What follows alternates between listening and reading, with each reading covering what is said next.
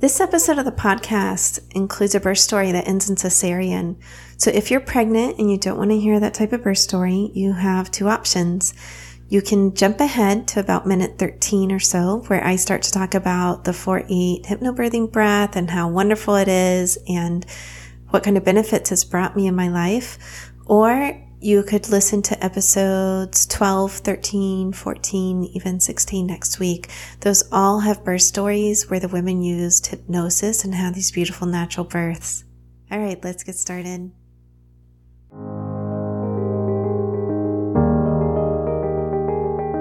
Hi, this is Dr. Liz with the Hypnotize Me podcast. Before we get started here, I just want to say that I absolutely love the emails that I'm getting about how much the podcast has helped you. They're wonderful. Thank you so much. I really appreciate those. And if you can go and rate and review the podcast on iTunes, I would really love that too. So today I'm going to tell my hypnobirthing story, and it is not the story that you think it is. I can already tell you that. Because I know when people hear hypnobirthing, they think I had this a beautiful, wonderful, natural birth, right? That women dream of. Not all women. I would say 50% of my friends dreamed of natural birth and 50% were just give me the epidural. I just want it to be done. Okay. So one of my closest friends told me to take hypnobirthing when I was pregnant with my first, and I didn't. I didn't hire a doula. She told me to do that too.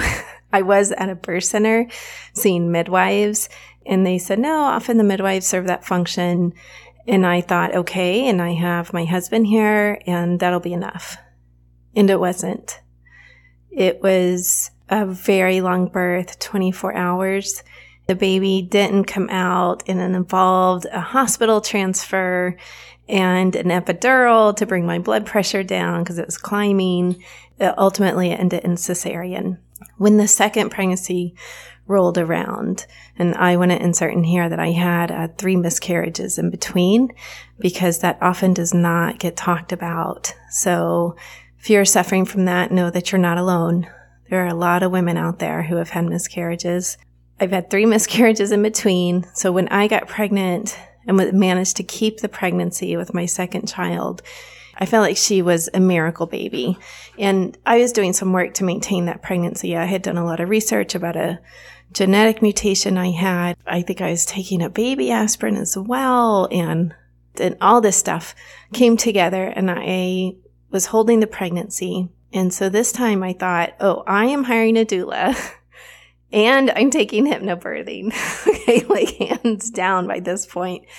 I had also been teaching prenatal yoga for several years by then, and had connected with a woman who was teaching hypnobirthing classes and just really loved her. And she said, come take the classes. And I said, awesome, wonderful, I'll do it.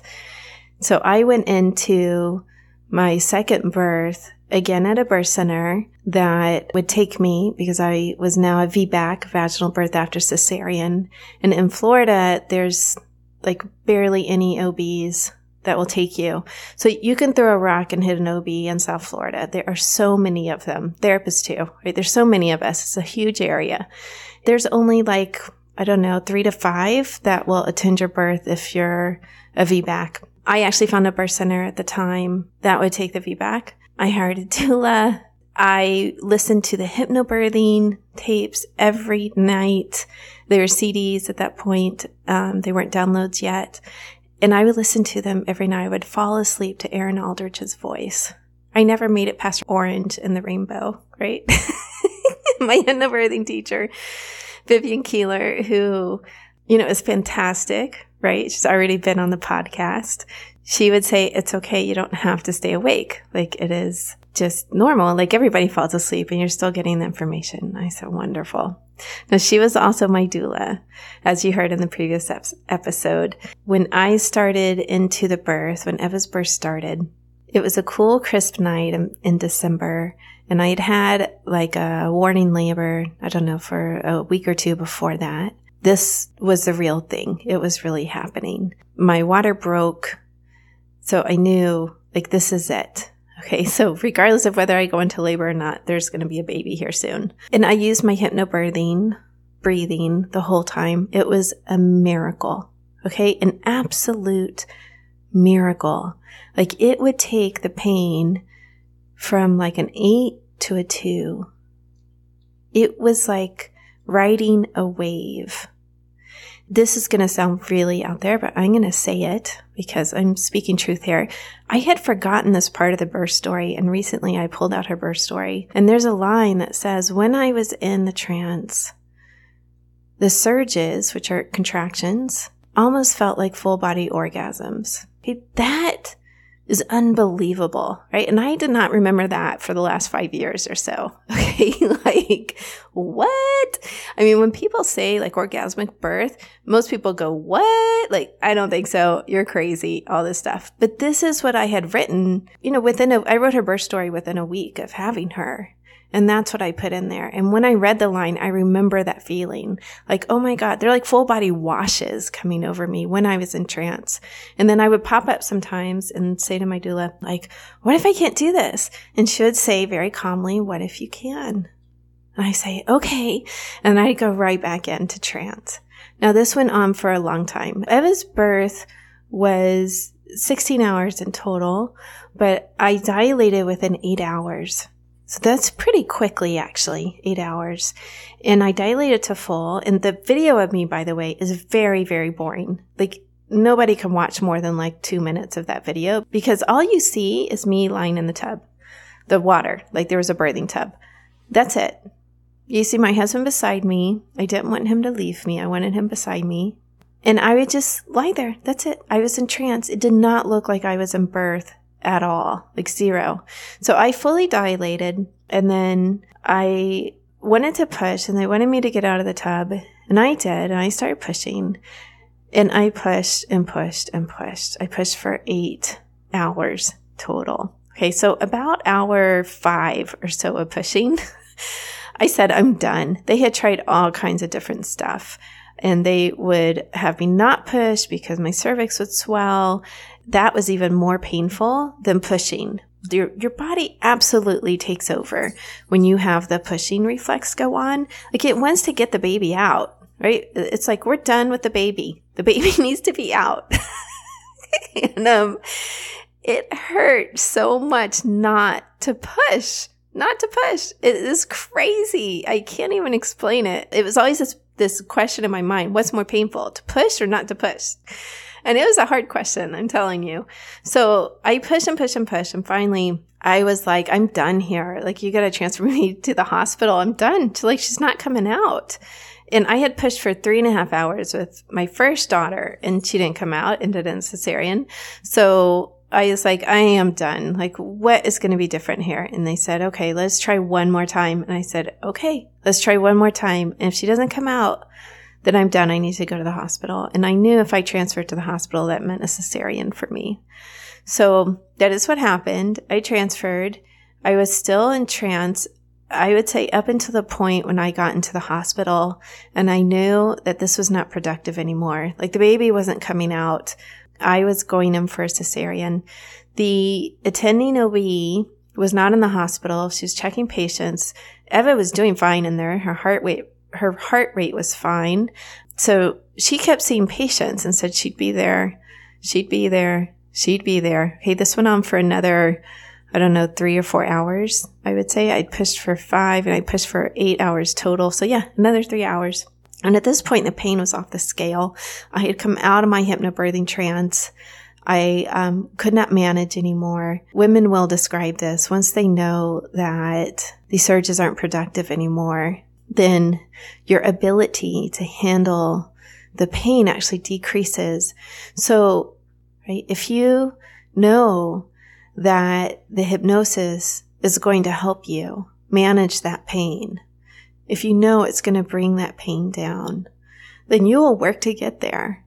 You will listen to the hypnosis, you will do the exercises, you will use your breathing, and you will do that. But if there's a point where you're like, this isn't working, then the pain is just going to be there, right? Like it's going to go actually up sometimes. It's going to go off the scale sometimes. It really is about belief. Like nothing had changed in my body, believe me, between like hour 1 and hour 6 of pushing. Nothing. Okay. It was all the same. So it was only my belief that sent the pain off the scale. It was my belief that my techniques weren't working anymore, that my breathing wasn't getting the baby out. So why should I breathe? I mean, at that point, I asked for medication. I remember my husband saying, doesn't that cross to the baby? And I was like, I don't really care. You know, like you're sort of insane during birth. Okay, for good reason. So they did give me some pain medication. I just floated off. And then when I came back, it was so much worse. Like, oh my God, it's like right there again. And I was like, I was dying. I did end up going to cesarean and having her that way. And this time it wasn't as traumatic. My first birth I experienced as very traumatic, but this one was not. I was certainly disappointed. I was certainly sad, but I knew I had done everything I could to try to push that baby out. And there were some questions with my first birth of maybe I could have done this differently or that differently. I knew with the second birth, I had done absolutely everything I could. There was nothing to really change there. I did end up with a spinal headache, which is like I couldn't sit up for more than about 10 minutes before I'd get the like worst migraine I had ever had, like the worst headache I had ever had.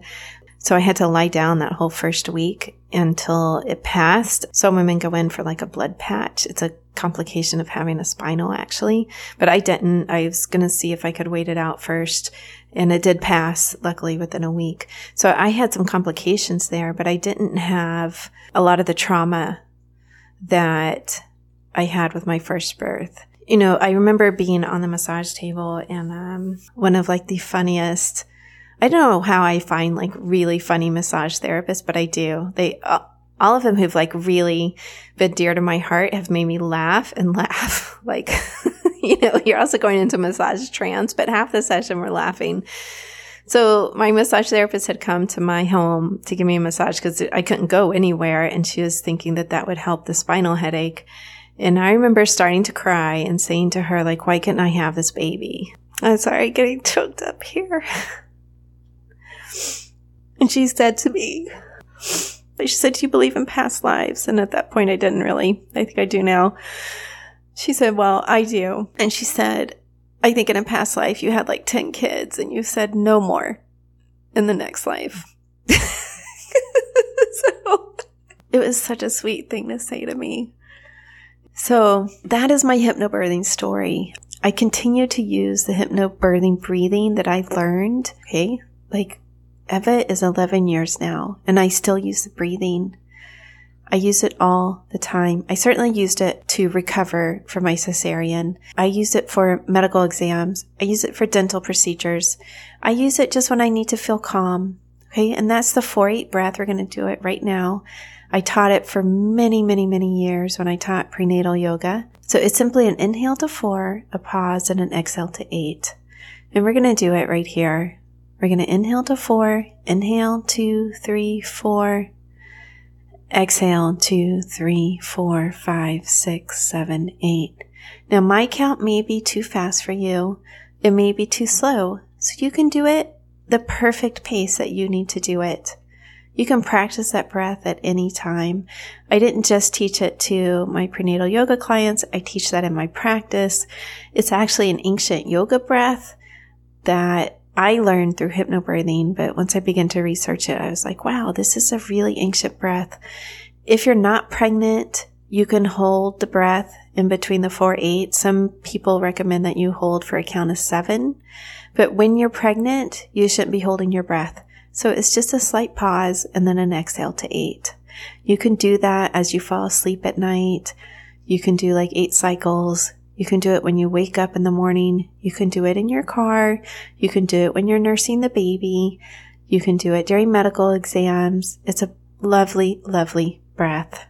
So that has been an incredible benefit of hypnobirthing for me for the rest of my life and for the thousands of women also that I taught in prenatal yoga to learn that breath.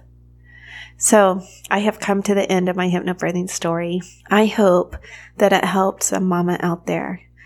Maybe you're pregnant and it helped you. Maybe you're thinking about kids and it helped you. Maybe you had a birth that was similar and it helped you. Maybe you had a birth that was very different, but somehow this story helped you today. Birth does not ever go as expected, like hardly ever. It's always unexpected paths that birth takes. And I used to tell my prenatal yoga students over and over again, the goal is to be present at the moment of birth. That is a beautiful moment. No matter how it happens, that's a beautiful moment. All right, people. Peace. So I know people are going to ask me who the amazing massage therapist is if they're local to Broward County in Fort Lauderdale. Her name is Mary Lou DeNicholas. She's been a massage therapist forever, and her website is massagemom.com. There's also Holly Reeves. She is so amazing and very funny. And her phone number is 954-802-3292. So either one of those are so good for prenatal or postpartum massage.